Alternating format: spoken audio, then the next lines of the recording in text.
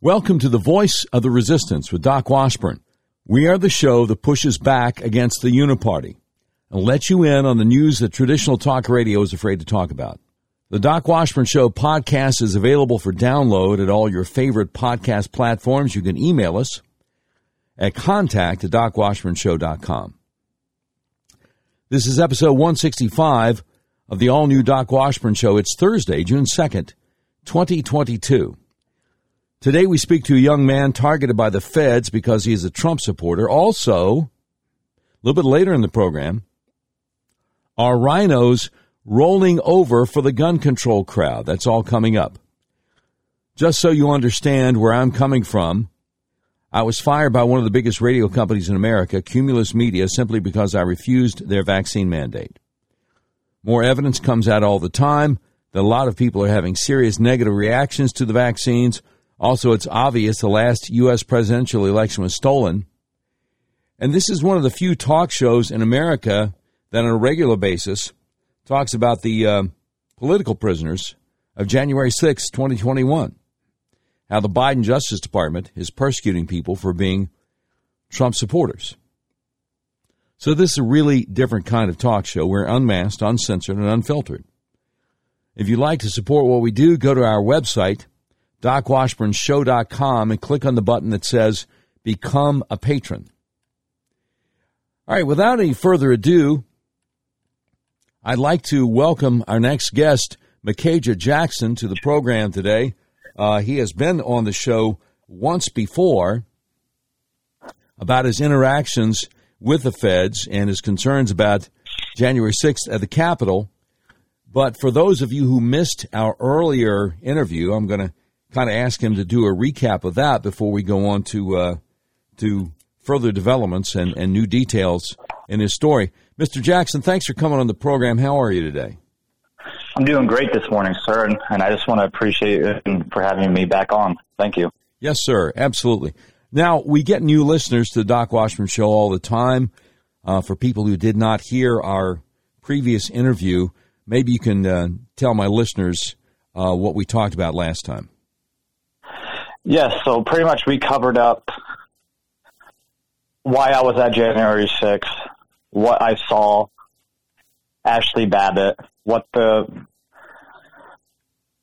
cops were doing, letting people inside, what I was observing, what was weird, other people that have been removed from the wanted list, and also Luke Robinson, who I exposed back in January for being removed from the January 6th FBI wanted list, number 343, for carrying a firearm on Capitol grounds in the District of D.C. And just about a month or two ago, a gentleman was sentenced to 3 to 5 years in prison for having a firearm on prison without any violent conduct.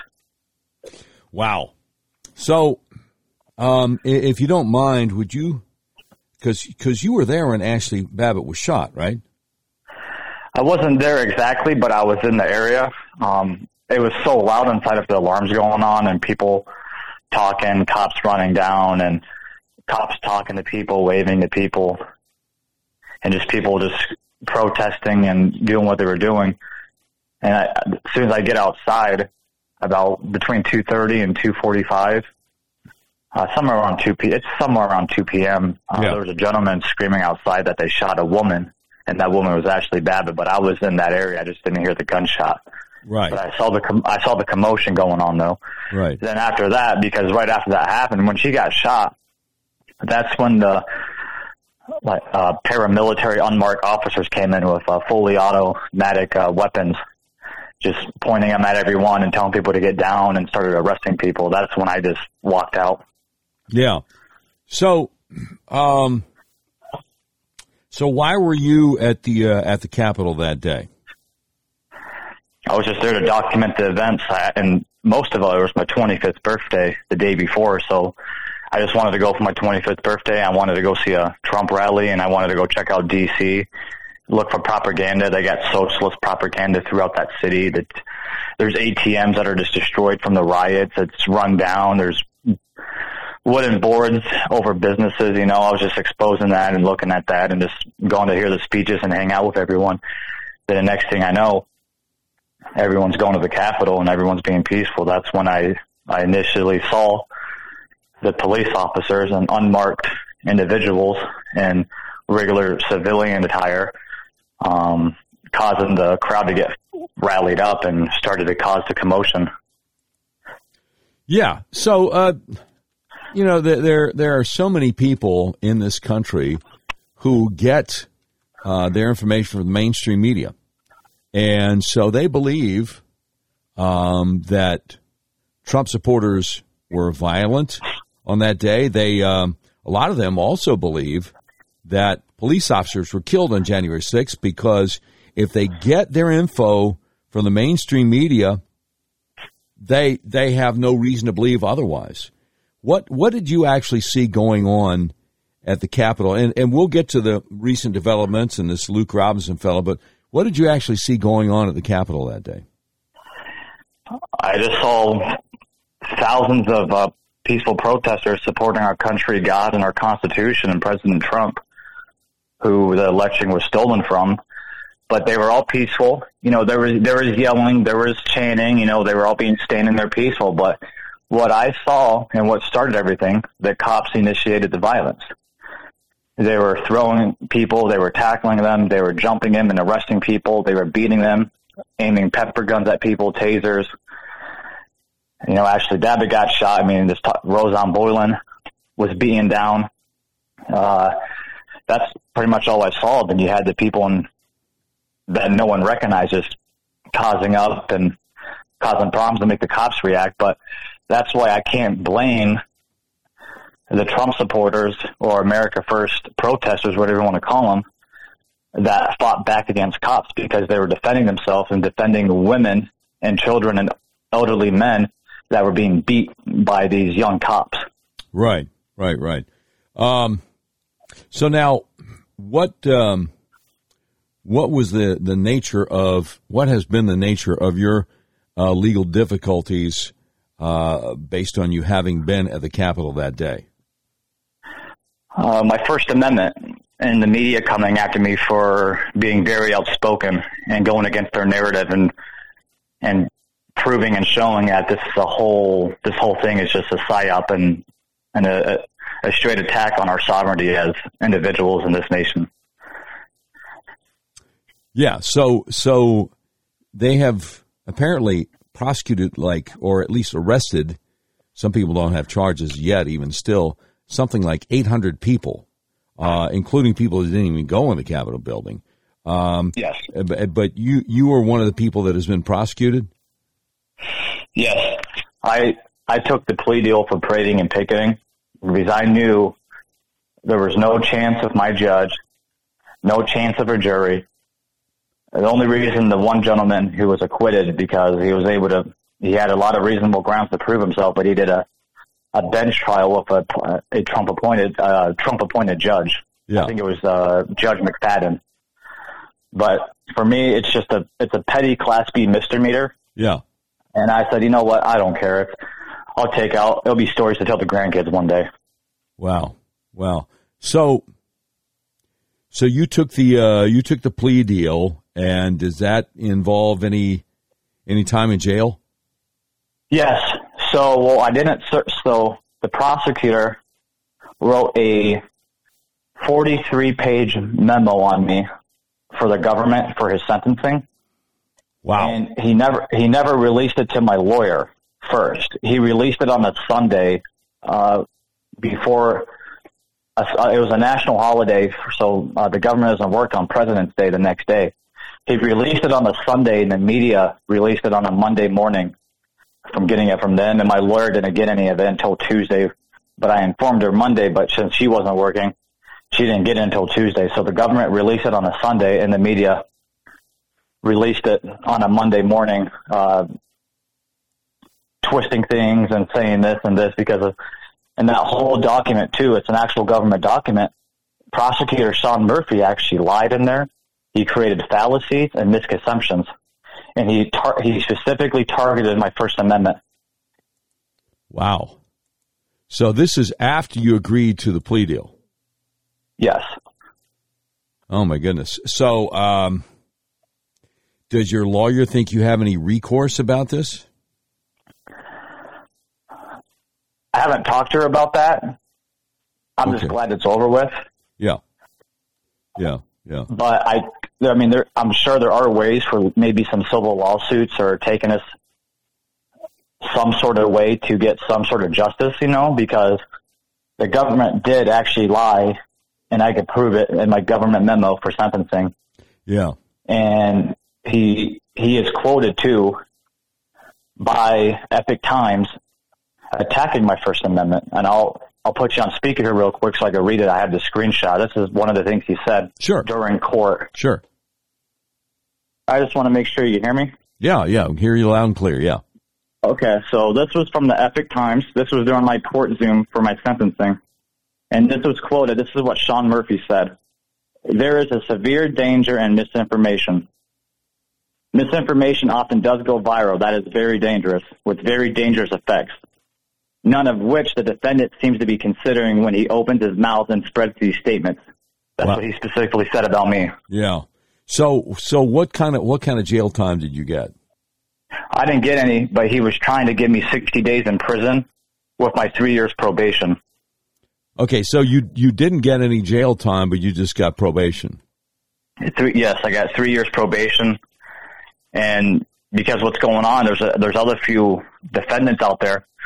It's called a split sentence, where they give you prison time and probation, but it's legally not allowed, and it's not even constitutional legally, never even happened in this country. So the people that have been sentenced to prison and probation, they're already being appealed to higher courts. The judges know it's not legal. The prosecutors know it's not legal. The lawyers say, this isn't legal, but the judges still go with it and give them prison time and probation. Wow. So they're giving them this is a Class B misdemeanor. The max is 6 months in prison. So you're going to give a guy 60 days in prison, and some have gone between 45 to 90 with probation on top. You can't give two sentences for one sentence, which is a petty misdemeanor, with a max of 6 months in prison. 2 sentences for one charge, yeah. Yeah. Wow. And one of the problems is when you have jury trials and you're dealing with a jury in a city that voted 93% for Biden, and they just want to put people in jail for being Trump supporters, it makes things very difficult. I mean, a lot of guys are going for bench trials, hoping that the judges will be a little bit more fair than the juries have been. And then you see a guy the other day, Michael Sussman, a Hillary Clinton lawyer, who they had him dead to rights. He lied to the FBI, and the jury's like, yeah, we don't care about that because he's on the right side. He's on the right team. So for people who did not hear our earlier interview, Luke Robinson, tell my listeners about Luke Robinson. Okay, so before we get to the January 6th part of this, sure. I met Luke. So on March 24th, the FBI came to my house to let them know they're investigating me. It spooked on my military disability. They took me to the VA hospital in Phoenix. I got checked in for 5 days. Was that March 24th last year? Yeah, 2020, yes. Okay, all right. Then on March 29th, I get out. On April 3rd, I meet up with a local activist here in Phoenix to document him. And that's where I meet Luke Robinson. And I actually have him on video doing activist work. This was April 3rd, 2021. Okay.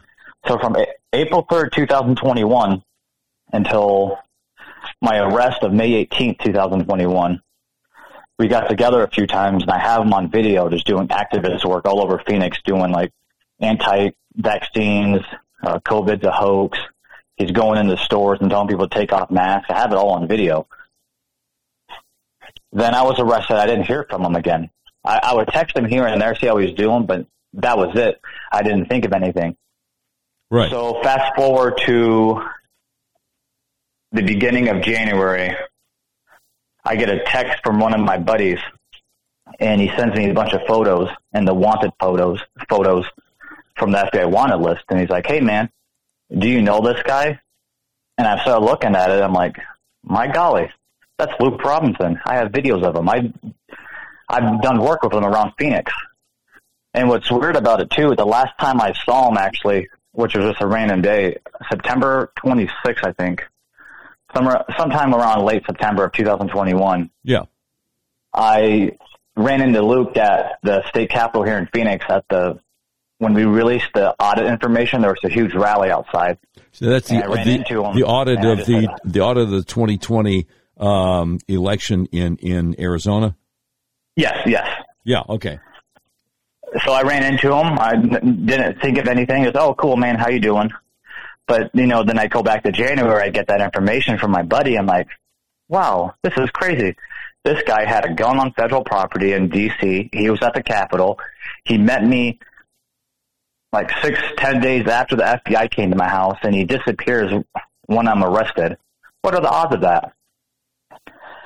But then what I also found out, too, is he was on the FBI wanted list sometime in May. And then when he was exposed by some leftist Twitter account, they took him off, which I had no idea about it. I just didn't see it. No one was paying attention to it. But then that's when I get involved in January, and me and my buddy, he was able to find out he has a Craigslist, and he asked him if he could buy a bike and we could meet him in a parking lot. Yeah. And that's when I peacefully and respectfully confront him with a bunch of photos and start asking him questions, like, why were you there? Do you have ties to Ray Epps? He's also from Phoenix. Yeah. And he kept his hands in his pockets. His face got white. He was nervous. But so get this. When all that happened, the government came harder after me. Sure. During my sentencing, they told the judge that I was out harassing a private citizen. Private citizen who you have reasonable doubts about whether he may actually be a federal asset. Yes, and he had a gun on the property too, and I was so even one of the government paperwork that came out, it was when you do a federal case or a trial, whatever, you got to do some sort of like probation paperwork or whatever. But on it, it said that I interrogated them, but I never interrogated them. So they were coming after me for exposing Luke Robinson.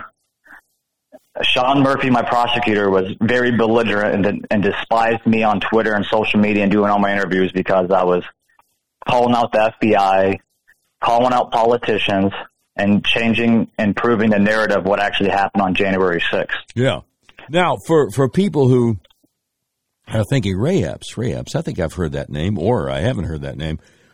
Ray Epps was a guy who's on video the day before January 6th and the morning of January 6th saying, we got to get into the Capitol, And the evening before January 5th, a bunch of people in a crowd started yelling, Fed, Fed, Fed at him because it's obvious this guy's a federal operative. He helped take down barricades to get people into the Capitol the next day. There are people in the January 6th sham committee there in the U.S. House who say that he has testified, but he's never been brought up on charges, so it's reasonable to assume that he is a Fed. And, it's interesting. Here you and a buddy are confronting Luke Robinson. I've seen the video in a public parking lot in the Phoenix area. Just calmly asking questions. I mean, nobody's threatening him with violence or anything like that. Just very calmly asking him questions. And for a guy who has no reason to fear physical violence against himself to turn white as a sheet and get nervous, it kind of makes you wonder, well, gee, is the truth bothering him? Yes, I agree. And it really makes me look back at the times we were working together. What was he telling the FBI, or how did he know that to be here with these people where I was going to go see my friend and go record what he does for the work I do? Yeah, exactly. So one of the reasons that we got you on the program today is there have been some recent developments of the feds going after other people that you know. Can you please tell my listeners what's going on with that? Yes. So my buddy, a few months ago, before Luke Robinson, it was my friend who went to Ray Epps' outside of his property where it was safe, it was public, to confront him. 2 weeks after that, the FBI came to his house and knocked on his door. Now, was this the guy who, there's video out there of him confronting, again, peacefully, confronting Ray Epps, trying to ask him some questions when Ray Epps is riding around on a golf cart? Yes, that was him. That was actually him. And the other guy talking was the other buddy with me. We're all three friends here in the Valley. Yeah. So there was that guy, but now recently, the guy who was with me in Grayson, Kyle Clifton, very patriotic Christian here in the Valley. And by the Valley, you're talking about the Maricopa County, Arizona area. Yes. Yeah, we call Phoenix the Valley because it's so big. Yep. So he's pretty active too. And he's been one of those guys. He wasn't at January 6th. So the FBI hasn't been really watching him, but he has a very good Telegram page, and people leak him stuff, and he does very, very great proving stuff with actual footage to say what's going on. But the most recent thing right now is a mutual friend of ours, Ethan Smith. He's gone national all over America he goes by the Anti-Maskers Club, and he goes into stores, he goes into left-wing rallies, and he confronts them. He's peaceful, and he has all the footage of him being assaulted, kicked, spit on, kicked out of stores, kicked out of rallies. The state police on the Capitol even arrested him. There was a huge left-wing rally for Roe versus Wade, and the cops just arrested him to get him out of there because of how crazy that crowd was getting. Good grief. So he's been getting multiple death threats, and the FBI contacted him to let him know that. And he actually went there to go talk to him and see what was going on. But then the FBI, they didn't tell him, but we already know there's an open investigation into him because the state police here in Arizona have an investigation in him, and they want to get him for hate speech and violence and discrimination because he's going after the LGBT community this month and confronting them and going after the ones that are indoctrinating kids all over the Valley. So he goes into Targets and he sees all the LGBT stuff. It's all in the kids section. It's not in the adult section. Yeah. And he goes protest that, and he goes talks to the manager, and he confronts him like, why do you support this? Like, this is bad for our kids. Yeah. So, and he's not a violent person. He doesn't break any laws, but the FBI is clearly being very active all over America, especially here in Phoenix, watching me and watching all of my friends who I work with because of the work we're getting done in a peaceful manner. Yeah, and again... And it's First Amendment issues. That's the problem. They're coming after First Amendment issues. You must have ESPN, too. You read my mind. I was just getting ready to say, we're talking about First Amendment protected speech. But again... Yes. So let me ask you, within the last 48 hours, Florida U.S. Congressman Matt Gaetz goes on Tucker Carlson's show on Fox News and said, guess what we just found out? The FBI has had a working unit inside the DNC law firm Perkins Coie now for at least 10 years. You know, we've been saying for years the FBI acts like, you know, its top goal is to protect the Democrat Party establishment. But when you hear that the FBI actually has had a working unit inside this DNC law firm for all these years, how does that make you feel? Oh, it's disgusting. That's straight up fascism, KGB, whatever you want to call it. Yeah. Gestapo, anything. That is a Marxist police force, and we know what they do. They work for the politicians and the government, and they come after the people with their opposing views and people that are Christians and individual liberties and freedom. Exactly what the FBI is doing now is no different than what the Nazis did with their special forces, Italy, and KGB in the Soviet Union. And that's one of the things Sean Murphy, the prosecutor, came after me. And it's even in that 40-page memo. When during my sentence, he went on a 25-plus minute rant just talking about my actions, specifically going after my First Amendment. You know, I called, pardon my French, I called the I went on Twitter and I said the FBI are commie pieces of shit. Ouch. And he said that on Twitter. I'm not on Twitter, but he said that during the court sentence, like he was trying to incriminate me for calling the FBI commies pieces of shit. Ouch. Yeah, I mean, and that's they're protecting the FBI. So every time I was attacking them, they're doing whatever they can to protect their value, whatever you want to call it. Yeah, and that's not really polite language. There probably might be more polite ways to put it, but it is First Amendment protected speech. So.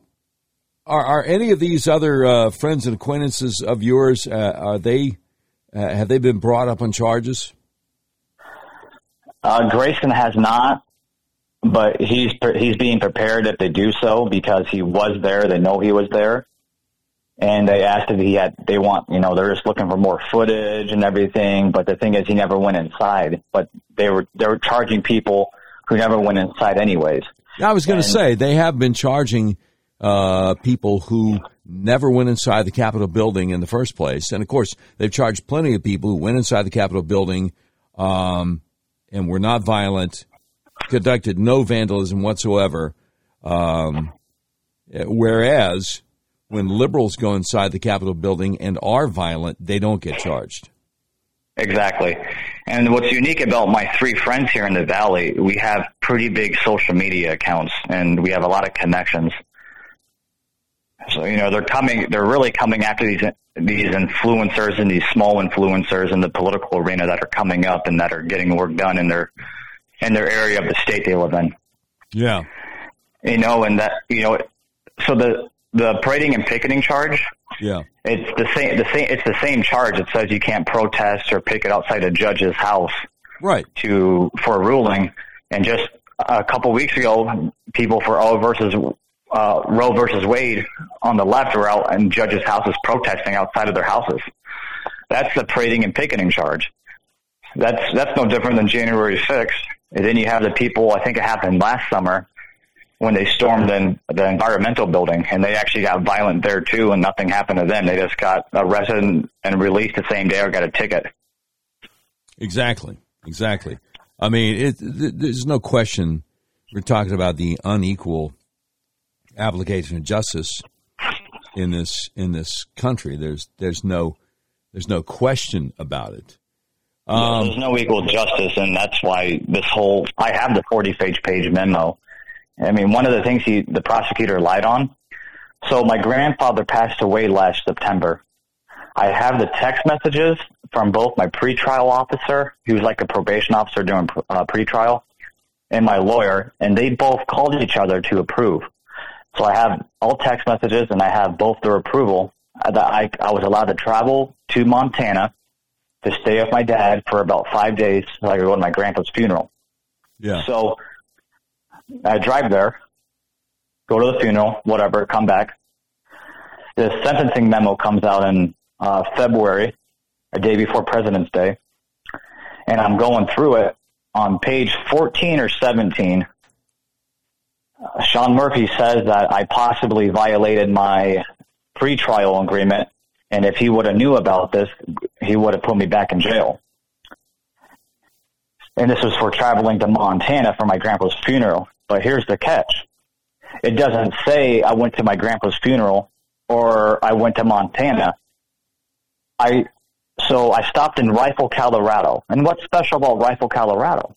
That's Lauren Boebert's district in Colorado, who's a super mega woman and a Christian. Yeah. So she has that restaurant called Shooter's Grill. And it was early morning, like, oh, I never knew this. Cool, I'm going to stop here, check out her restaurant, eat some breakfast, talk to the staff, and just say, I support what they do. Yeah. And that's what I did.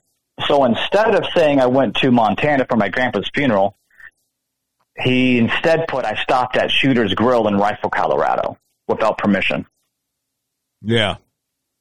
Even though that's bogus because my lawyer and my pretrial officer both agreed, and my lawyer even contacted the D.C. pretrial services if I needed their approval, but they said, no, it's between you and Arizona.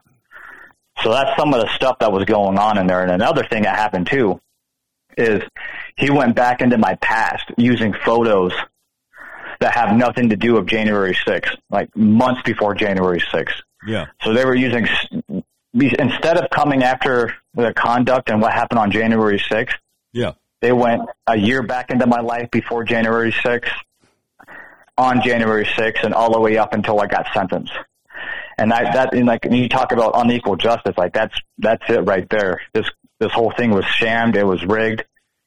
It just biased, and it just not even ethical on a court system in our country, on the constitutional republic that we have. Well, the other day they were doing a trial in D.C. on a January 6th defendant, and they showed a Trump 2020 flag. In other words, well, this guy's a Trump supporter. You got to throw the book at him. No question about it. So let me ask you, before we wrap up here, if people want to find out more about your story, perhaps help you in some way, do you have a website or a social media account that people can find out more about Makejia Jackson?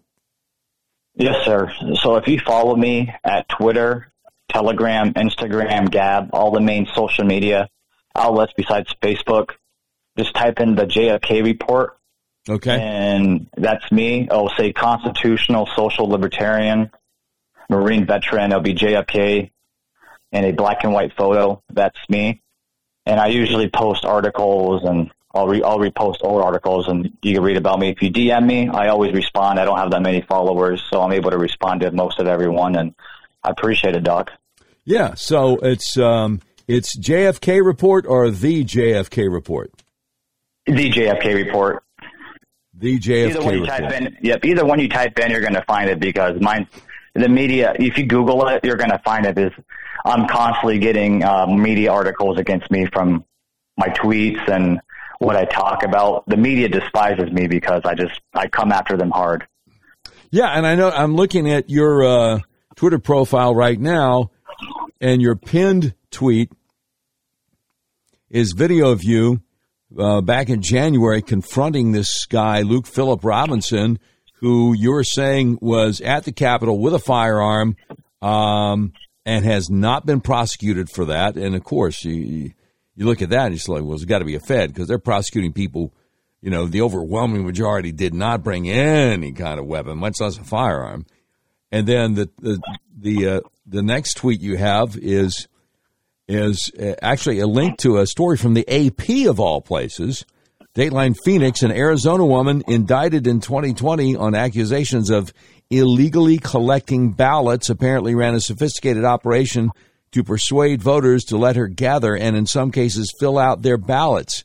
The AP of all places is actually doing that story. So, I would recommend people, if you're on Twitter, you need to follow the JFK Report, because Makejia Jackson is bringing out news that you're not going to see elsewhere. I mean, most of us ignore the AP because a lot of this stuff is propaganda, but even they're saying, well, yeah, I guess I hate to admit it, but there's kind of a mass voter fraud thing going on there in Arizona, and Makejia Jackson brings it to you at the JFK Report on Twitter, and as you say, on a bunch of other social media platforms that conservatives might find more appealing, because a lot of conservatives have gotten off of Twitter.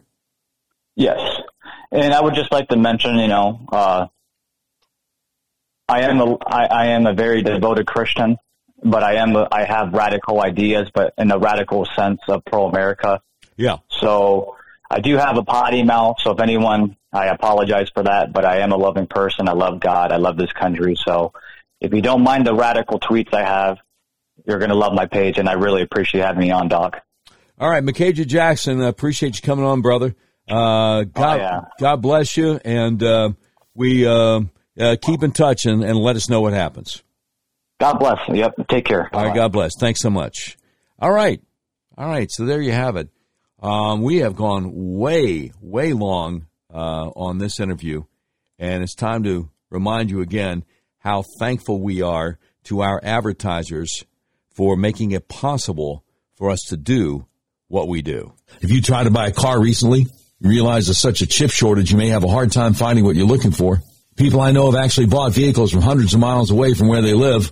That's where Red River Your Way comes in. Red River Your Way is a big old car dealership in the middle of the USA that believes in freedom, including your freedom to buy a car, truck, van, or SUV the way you want to. You can buy online and they'll drive it to you no matter where you are. Red River Your Way wants to make your car buying experience as easy and transparent as possible.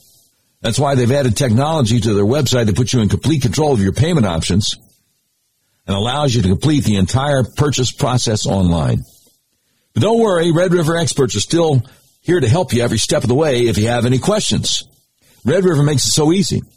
As you browse their selection, you'll see each vehicle has a button that says Explore Payment Options on it. Clicking that button guides you through a few easy questions and then create personalized payment options you have complete control over. All you have to do is adjust your preferences, and all the math happens automatically so you can figure out what monthly payment works best for your budget. Red River Your Way makes car buying online easy. Your whole car buying process is completely transparent. If you want to buy a car, truck, van, or SUV, order online from the nationwide car dealer that believes in freedom, the dealer that will deliver your vehicle to your front door no matter where you live, RedRiverYourWay.com. You will be glad you did. We talk a lot about pushing back against the overreach of the federal government. What better example would there be than Obamacare? Are you like most Americans? Did Obamacare, the so-called Affordable Care Act, make your health care more expensive? Does your health insurance premium feel like a second mortgage? Does your sky-high deductible prevent you from going to the doctor? Do your sky-high copays keep you from going to the doctor? If you answered yes to any of these questions, you need to go to a website called MyFamilyHealthPlan.com. When you click on MyFamilyHealthPlan.com, you see the big bold letters, Affordable Plans. Save 30 to 50% on premiums, personalized health coverage, low to no deductible, no copays. And then that big, beautiful red button that says Schedule Call Now. You click on the red button, you book a free consultation with my friend Art Wilborn. He makes sure there are no gaps in your coverage, and he also makes sure that your personalized health coverage gives you a plan that doesn't force you to cover things like abortion, horrible things which would deeply offend your deeply held religious beliefs. MyFamilyHealthPlan.com. Affordable plans. Save 30 to 50% on premiums. Personalized health coverage. Low to no deductible. No copays. Click the big red button. Schedule call now. Book a free consultation with Art Wilborn. He makes sure there are no gaps in your coverage. Save money on your insurance at MyFamilyHealthPlan.com. All right, let me ask you this. Does your financial advisor take the time to listen and get to know you? Is your financial strategy personalized for you and your family? Will your financial advisor be there as your life and financial situations change? When you work with Jonathan Presswood, he focuses on what's important to you. He uses an established process to help you achieve your unique goals, whether that's preparing for retirement, making your money last in retirement, planning your estate or inheritance, preparing for the unexpected, or anything else. Jonathan Presswood can help. Now, what should you do if you leave a job and have a 401k or other retirement plan? Or if you're getting close to retirement or already in retirement? Call my friend Jonathan Presswood today. He'll help you create a personalized financial strategy backed by the advice, tools, and resources to help you reach your goals. And he'll partner together with you to help your strategy stay on track no matter what life throws at you. Listen, we can all dream of having a perfect retirement, but how many of us will actually experience it? No matter where you are today, Jonathan Presswood is offering a free retirement analysis to figure out where you'd like to be and what it will take to get you there, and there's no obligation. Contact Jonathan Presswood, a financial advisor with Edward Jones Investments, today at 501-303-4844. Again, that's 501-303-4844. Don't wait. Call Jonathan Presswood today at 501-303-4844. Now, if you're like me, you can't remember phone numbers, go to our website, DocWashburnShow.com. Just click on the link to Jonathan Presswood at Edward Jones.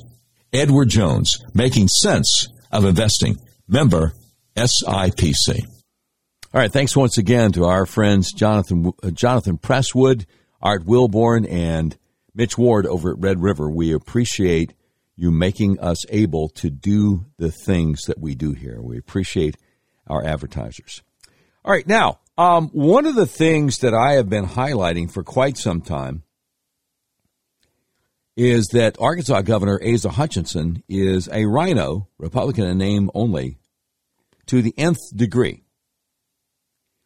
And one of the things I pointed out and why I developed a following when I was running for governor is that my opponent, now the Republican nominee for governor of Arkansas, refused to criticize him for anything, including shutting down a lot of small businesses, 2020, the COVID mania, including his support for mask mandates for 3-year-olds, including his support for transgender surgery of little ones. Oh, yeah.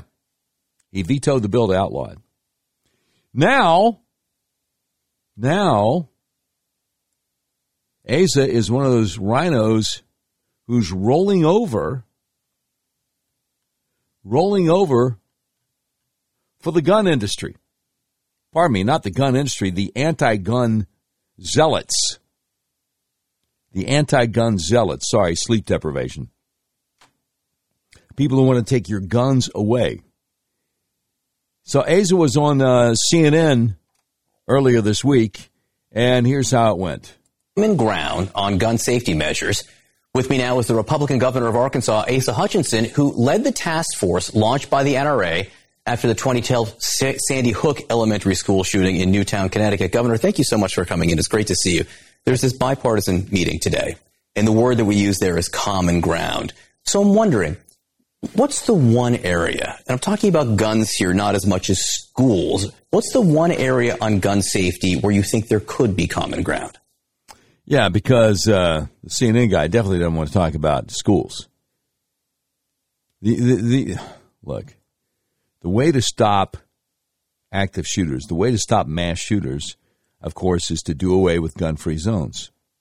So the bad guys know that they could be shot just by raising the gun to shoot at their first victim. But CNN doesn't want to talk about that. They want Republicans to roll over for those who want to make our lives more dangerous. And Asa Hutchinson says, oh, pick me. So here he is on CNN. Well, first of all, I think you've got to be able to talk about the AR-15 style weapons and whether that's an 18 or 21 age. So he goes on record that he wants adults under a certain age to not be able to protect and defend themselves. Right there. The AR-15 style weapons. Give me a break. One of the biggest mass shooting at an institution of higher learning in this country was Virginia Tech a few years back, and the guy used 2 handguns. Asa doesn't care.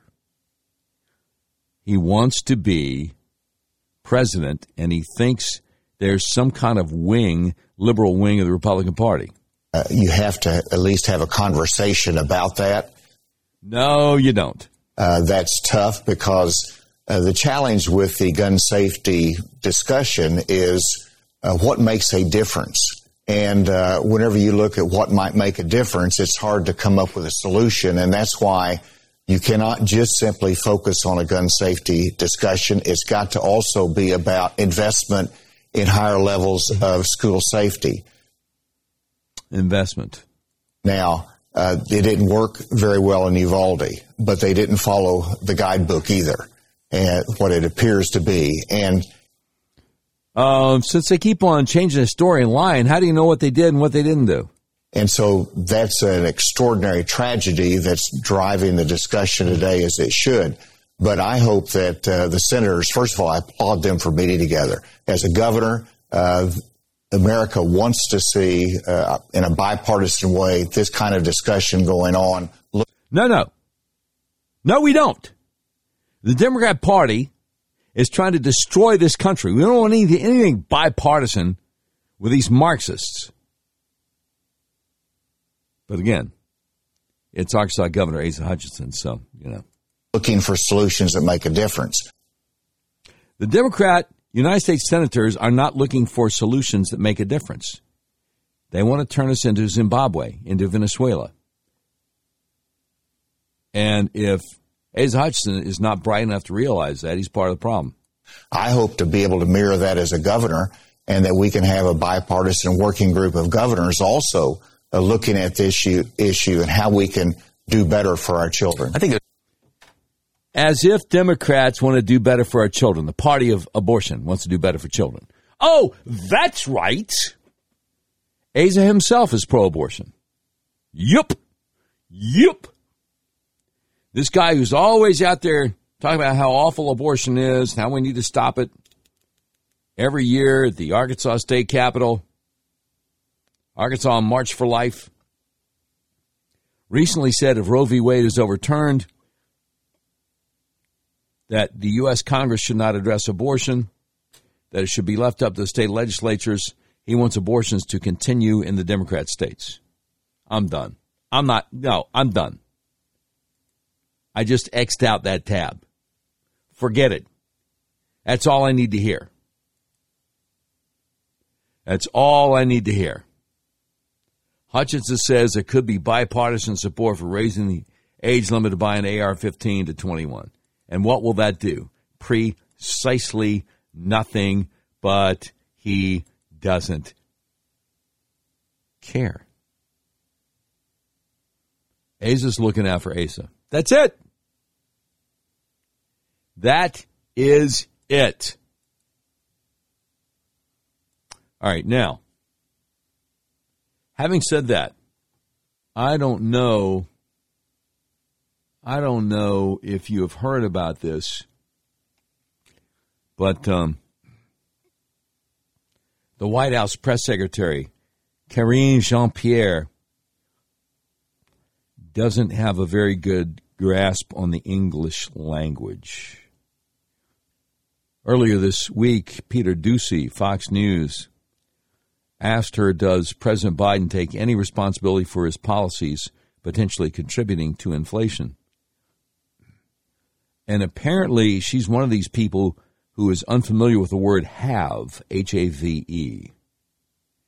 It's excruciating trying to listen to this, but hey, that's why you come to the Voice of the Resistance with Doc Washburn, right?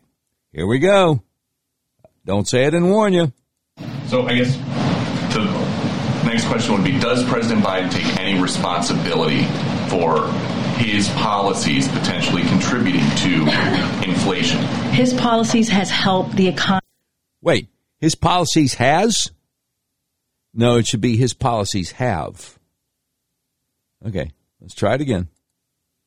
His policies has helped the economy get back on its feet. That's what his policies has done. His policies has done? They didn't even care if she's familiar with the English language. Well, let's see. She's black, she's female, she's attractive. Oh, by the way, did we mention she's lesbian? Yeah. Can she speak the English language? Well, who cares? She checks off all the boxes. Here's more. When we talk about the gas prices right now, this is indeed Putin's gas hike. Again, I've been saying this for quite some time now, going back to when I had the radio talk show. Biden's handlers, to the extent there is a vetting process, they make sure they hired people for his administration who don't skip a beat telling bald-faced lies. Gas prices were soaring before this Putin-Ukraine thing. They couldn't care less. They're lying. We know they're lying. And they know we know they're lying. And it doesn't matter. This is what we have seen in the most recent months of what we've seen at the gas pump. And so that is a fact. We have seen about 60% increase in the past several months, and because of the amassing and his invasion of Ukraine. And so the president, his goal right now and what he is frustrated about is what the American people have to go through and what they are. No, he's not. He's been talking about what a wonderful thing it is that we're transitioning away from using carbon, transitioning away from using gas and oil. He's not frustrated. He likes it. He was asked yesterday, Biden was, about Americans feeling the pain at the pump. He started laughing. She's lying and she doesn't care, but she gets paid to lie. Are trying to deal with as they are around their kitchen table. So that is his focus right now. Yeah, what a joke. What a joke. Follow up. Again, Peter Doocy, Fox, with new White House press secretary. See, Jen Psaki resigned to go work for MSNBC. Karine Jean-Pierre. Just that I understand, the Treasury Secretary says that she was wrong, but the White House was not wrong about inflation. Here's the thing: we have achieved a. First of all, I explained to you what she was trying to say, so I just laid that out. So those are your words, not my words. I just laid out what she was trying to say and tried to explain in fullness her part in her answer. We have achieved an historic recovery through an extraordinarily unprecedented economic moment. The president has consistently noted that the primary drivers of inflation are the pandemic and Putin's invasion of Ukraine. Neither of which is true. The primary driver of inflation is the Biden administration intentionally making it more expensive to buy fuel. Joe Biden shutting down the Keystone XL pipeline day one of office. That's the primary drivers, but they don't care. The twists and turns of both these monumental events have affected energy prices and also food prices that we have seen these past several months. This is Putin's price hike, which the president refers to, and that is what Secretary Yellen was referring to if you read the entire transcript, and that's what I'm trying to say to you. Hopefully that lands. Nope. Yellen said she was wrong in predicting that inflation would be temporary and it wouldn't get that bad. Yellen said she was wrong. Doesn't matter. It doesn't matter to these people. So, question for you. Have you heard about Matt Walsh's brilliant new movie entitled What is a Woman? There was a targeted, very sophisticated attack on the Daily Wire website last night to try to keep people from seeing the What is a Woman movie. Now, we got a clip from it that's really brilliant. And thank you to Seth Dillon, CEO of the Babylon Bee, the world's most trusted, factually accurate news source, which is actually a satire site. Seth Dillon says, this is brilliant. With simple, dispassionate questions, Matt Walsh reveals that mere curiosity about the truth is enough to offend people who have built their careers and lifestyles on the back of the suppression of the truth. And it's about a 40-second clip, and it goes like this. Well, I'm not even talking about social context. I'm just trying to start by getting to the truth, you know.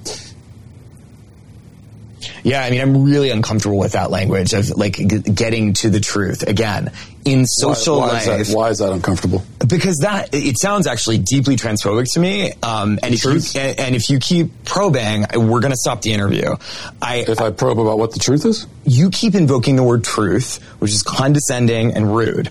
I'm saying to you... How is the word truth condescending and rude? Why don't you tell me what your truth is, and you're walking on 30 seconds more of thin ice before I get up. You got that? You got that?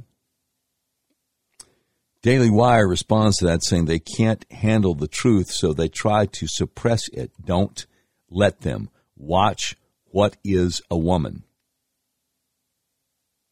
The question you're not allowed to ask, the documentary they don't want you to see. What is a Woman? I think it's available at whatisawoman.com. I think that's where you can see it. Let me double check, because that'd be easier than going to Daily Wire and getting a membership and all that. Whatisawoman.com. Is that going to work? Okay, that takes you to the Daily Wire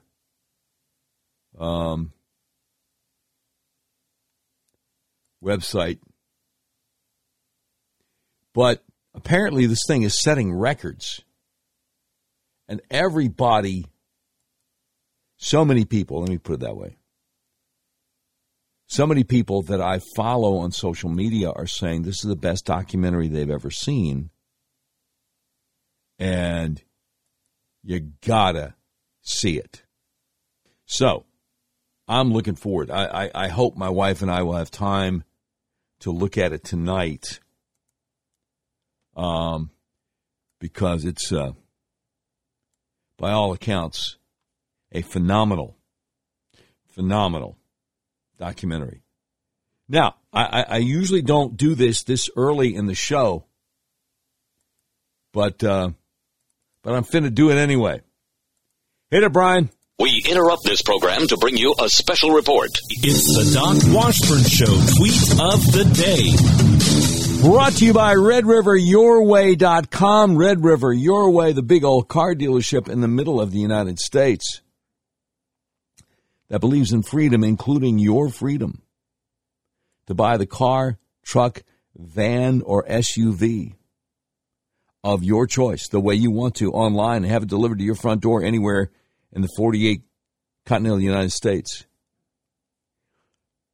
So a guy named Brian Doherty said, the guy that Matt Walsh was talking to, who was so offended by the concept of truth, reminds me of Nathan Thurm, the smarmy Saturday Night Live Martin Short character, back when Saturday Night Live was still funny. So this is the tweet of the day. This is some funny stuff here. This week, a Los Angeles Times poll revealed that Ronald Reagan is approved of by 68% of the American voters. Our SNL follow-up poll reveals that the remaining 32% approves of popular singer Jerry Vale. According to a soon-to-be-published EPA survey, tobacco smoke breathed by non-smokers is the most dangerous cancer-causing air pollutant. It may be responsible for between 500 and 5,000 deaths each year. These findings are sure to intensify the debate over separating smokers from non-smokers in offices, restaurants, and other public areas. Tonight, we go by satellite to Asheville, North Carolina, to speak with Nathan Thurm, a lawyer representing the Tobacco Growers of America, which claims that the EPA's findings are erroneous and misleading. Mr. Thurm, we appreciate your willingness to talk with us tonight. What do you mean by that? Well, simply that we want to thank you for taking time out from your schedule. Why wouldn't I be able to take time out from my schedule? It's so interesting that you think I wouldn't be able to take time out from my schedule, as if the tobacco industry's case was so weak that defending it took up all my time. It's so funny that you would think that. It's so funny. Well, Mr. Thurm, if I may begin, the links between cigarette smoking and cancer and heart disease are well established. Are they? I don't know that they are. Well, Mr. Thurm, scientific research has shown that to be the case. No, it hasn't. Well, with respect, I'm afraid that it has. That's your opinion. And I can show you equal numbers of studies that prove that smoking can be beneficial for you. You can? Yes. Well, could you name them? Why should I name them? Why don't you name them? Well, how could I name them? I've never heard of these studies. I know that. Well, if I may continue... You don't think I know that? That's so funny that you don't think I know that. Why wouldn't you think I know that? Is it me or is it him? I don't know. Clearly, the federal government feels that smoking causes cancer and heart disease because the EPA is now talking of the dangers of smoking to non-smokers. No, it isn't. Well, yes, it is. I know that. You don't think I know that? Mr. Thurm, what is the tobacco industry's response to the EPA claim that smoking harms non-smokers? What is your response to the fact that your jacket may cause health problems for other people with its wool, not even to bring up the cut of your jacket? What is your point, Mr. Thurm? My point is that no one knows what causes disease, whether it's cigarette smoking or your jacket or you're being so abusive to people on the news. I mean, you're ultimately so offensive, don't you think? Well, I'm sorry you feel that way, Mr. Thurm, but that's all the time we have tonight. Thank you for joining us.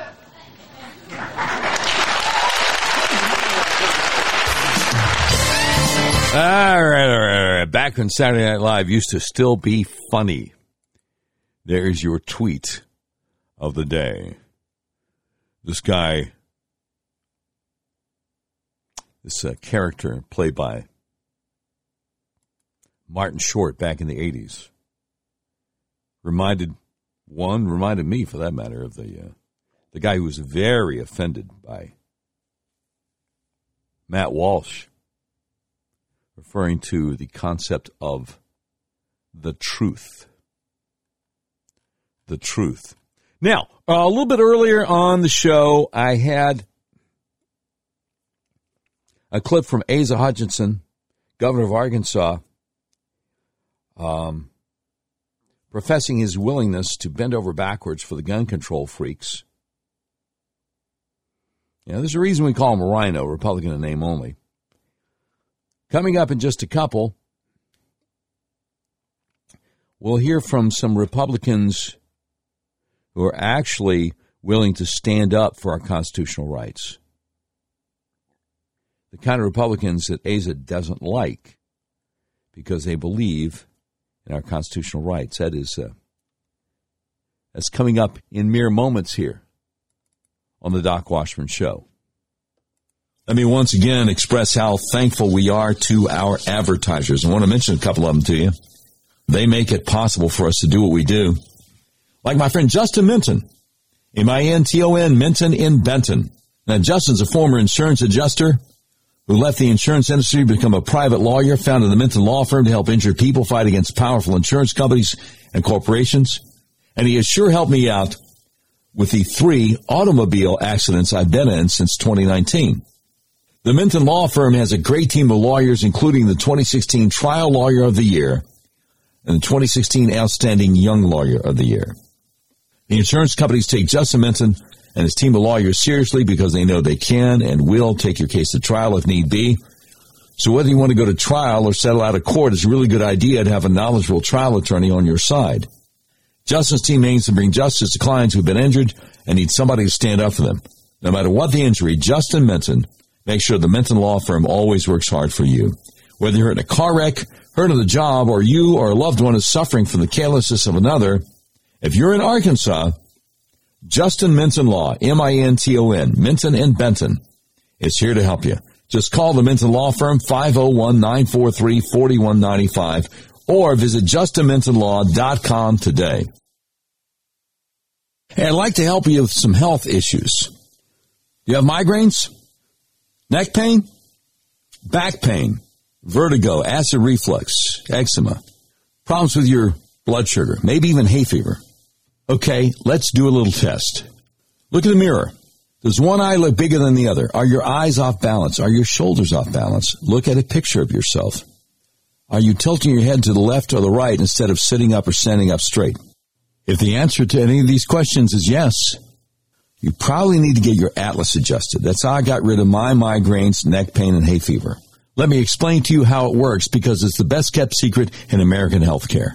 Your skull weighs anywhere from 8 to 15 pounds. It rests on the top bone of your spinal column, the atlas, which only weighs 2 ounces. So it's really easy for your atlas to get out of alignment.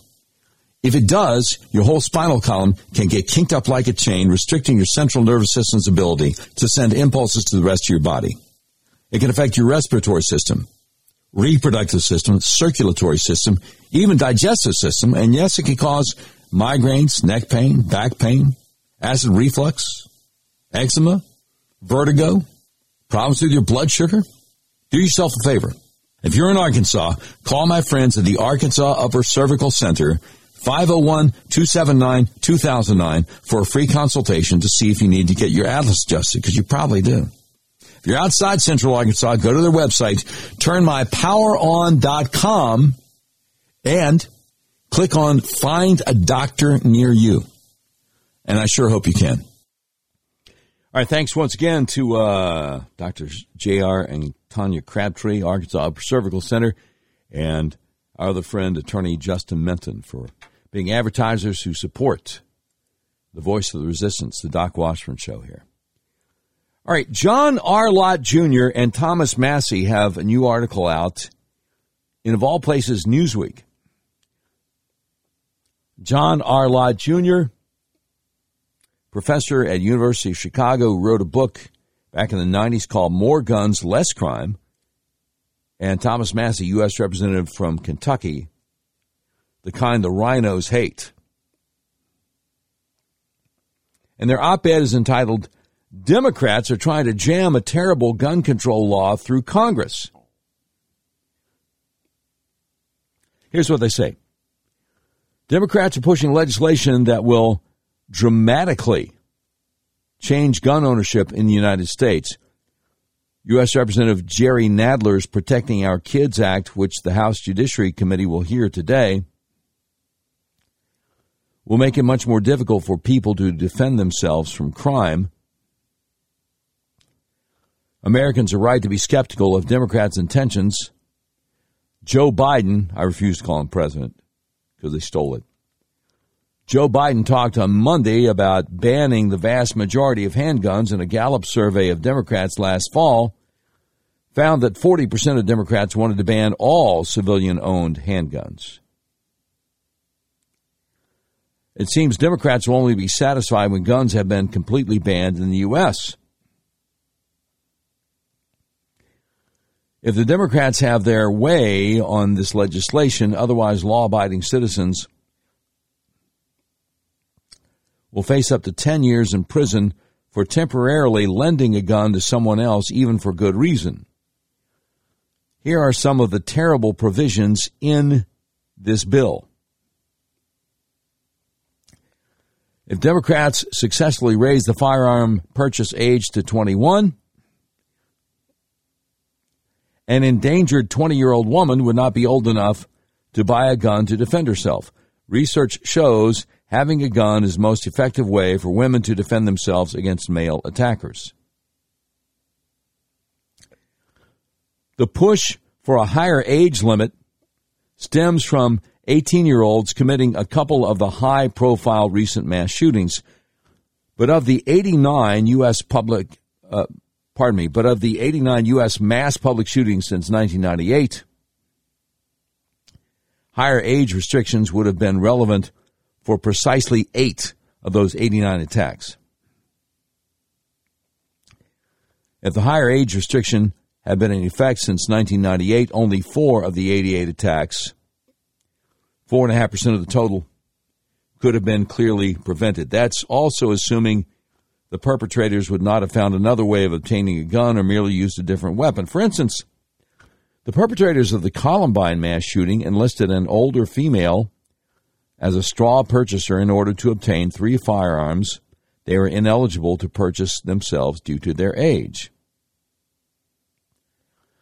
If we were to ban gun purchases based on the age groups that have committed the most mass public shootings, most attacks are committed by 21 to 25-year-olds, followed by those aged 36 to 45. Before 1994, while some states had their own age limits, there was no federal age requirement for buying a rifle. Thomas Marvell conducted the only peer-reviewed study on this change in the Journal of Law and Economics. He concluded where the 1994 laws seem to have an impact, the suggestion is almost always that crime increases. Thus, there's no evidence that these bans had their intended effect. Marvell found that age limits were associated with a 6% increase in firearm homicides. How about universal background checks? Let's say a stalker threatens a female friend of yours. She asks you if she can borrow your handgun. She is trained. She has no criminal record. Should you loan her your gun?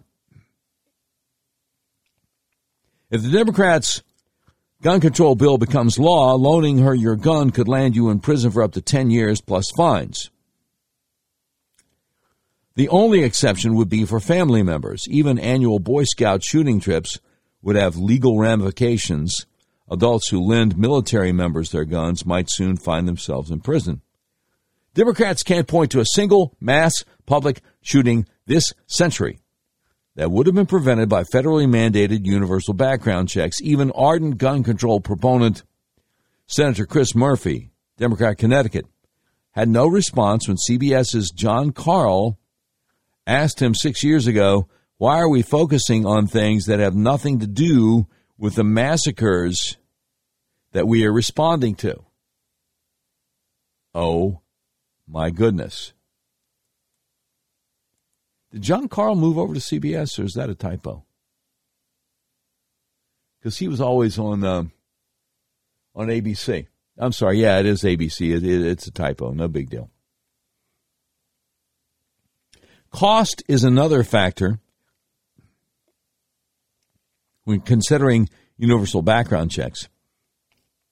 In Washington, D.C., where Democrats will vote on this legislation, it costs $125 to do a background check for the private transfer of a gun. These costs present a real obstacle to poor people living in high-crime urban areas.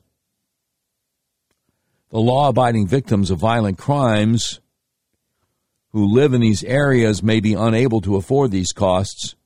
Criminals and gang members will most certainly not be paying these fees. Democrats routinely claim that requiring free voter IDs imposes too much of a burden on poor minorities who want to vote. They do not see the irony, however, in requiring IDs which are not free, in this case, and additional fees for those who wish to exercise their Second Amendment right and purchase firearms. How about banning homemade guns? Americans have been making guns since before the United States was a country, and the process is becoming increasingly straightforward with the advent of 3D printing. Some homemade guns don't have serial numbers, like those engraved on guns by licensed manufacturers. Democrats argue that serial numbers are essential to identifying criminals and solving crime. Their reasoning is straightforward. If a gun is left at a crime scene and the criminal bought it through a licensed dealer, the gun's serial number can help trace the gun back to the criminal. Nice logic, but realistically, it has never worked that way. Guns used to commit crime are very rarely left at the crime scene. The few that have been were not purchased from a licensed dealer anyway. Criminals are typically not stupid enough to leave behind a traceable gun. When a gun is left at the scene, it is usually because a criminal has been seriously injured or killed. There's no challenge in solving such crimes even without tracing. Even going a step further and creating a gun registry has similarly failed to solve crimes. Expensive gun registry programs from Hawaii to Chicago to New York simply have not solved any crimes. Democrats are pushing regulations that will not protect our children. While Democrats promote soft-on-crime policies, such as letting criminals out of jail and refusing to prosecute criminals, they also want to make it harder for law-abiding Americans to protect themselves. At least Democrats will have a look on the criminal vote this November. So that is an op-ed in Newsweek. Democrats are trying to jam a terrible gun control law through Congress. And it is written by John R. Lott Jr., president of the Crime Prevention Research Center and the author, most recently, of Gun Control Myths. and U.S. Representative Thomas Massie, who represents Kentucky's 4th Congressional District and is co-chairman of the Second Amendment Caucus. I wonder if any of the U.S. representatives from Arkansas are on the Second Amendment Caucus. Just a thought. Just a thought. All righty, y'all. That is it. You've been listening to episode 165 of the all-new Doc Washburn Show. The views and opinions expressed on the Doc Washburn Show do not necessarily reflect those of our advertisers, but they love us and we love them. Today's program has been produced by Tim Terrible, directed by Mick Messy. This has been a Terribly Messy production. Portions of today's show will be taken overseas and dropped. If you'd like a transcript of today's episode of the all-new Doc Washburn Show, simply peel the roof off a Rolls-Royce panel truck and send it to Mansour's Computer Solutions, 7th floor of the ephemeral B. Smoot Building, Whitehall, Arkansas, in care of Sheriff Mansour St-Pierre X. Well, that's the way it is. Thursday, June 2nd, 2022.